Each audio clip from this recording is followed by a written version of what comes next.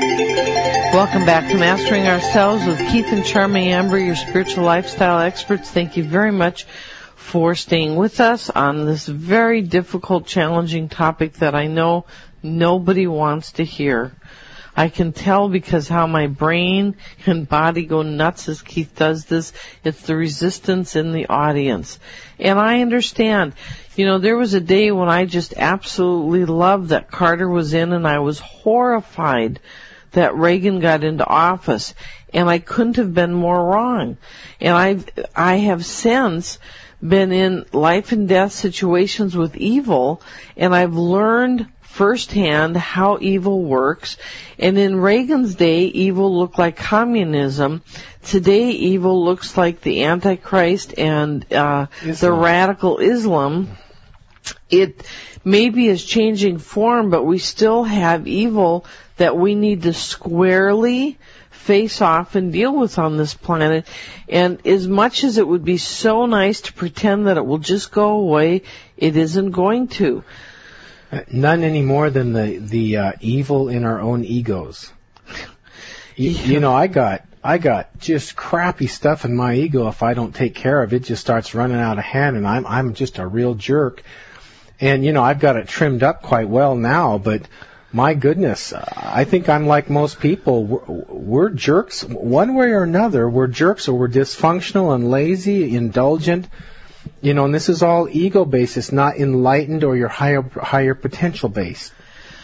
So you say you have it mostly trimmed up, as you put it, these days. Does that mean that if you just relaxed about it, it would stay trimmed up? You know, there's some gaps, my weakest gaps, you know, and there's way less gaps than anything, but my weakest gaps, I let them go, and I would simply go, I couldn't do this radio show of any quality. I would simply be a jerk out in the world, and my quality of vibration, my quality of discernment, my quality of focus would simply go to the toilet. You know, eventually, it would just find its way there because I'm not guarding the path that makes a greater man of me. You know, I was once told by an ethereal guide that with regard to the ego, you only need for survival, I don't know, it was like 5 or 4 or 6%. Yeah. 5 or 4 or 6%, somewhere around there, around 5%, let's just say, of your total ego. You know, that isn't very much. And that you need for survival, basic survival, so that you will go up to the plate and fight to keep yourself alive. All the rest of it is extra, unnecessary, the stuff that needs to be converted into humbleness. Now, when you get to the level of evil, they've taken these negative sides to the extreme, not only in their physical being, but in their soul.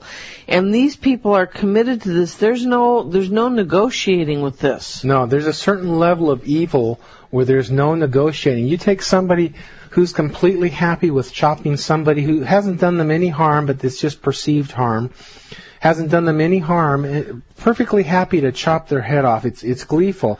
Matter of fact, Muhammad, back when he was instructing them, he had 2 factions, 2 armies with him. One army was happy to cut the enemy, so-called enemies. They were just the people that they were moving from their land before they took it over. One army was happy to do it, and the other army was going, oh, geez, that looks awful. And Muhammad saw this, pretty aware person, took the ones that had glee with cutting them off and says, you guys do this, and I want to see a smile on your face when you're doing this. No, he took the ones that weren't happy about it. Yeah. And made them do it. That's right. That's right. And he says, I want to see a smile on your face when you're doing this. This is the core of Islamism. You know, that's right. It's got some beautiful stuff in it, and it's got some horrendous stuff in it.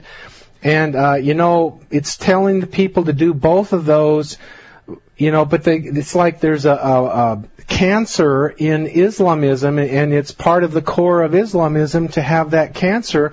And the cancer is meant to spread to the rest of the world, while the most wicked or the most dominating stay in control.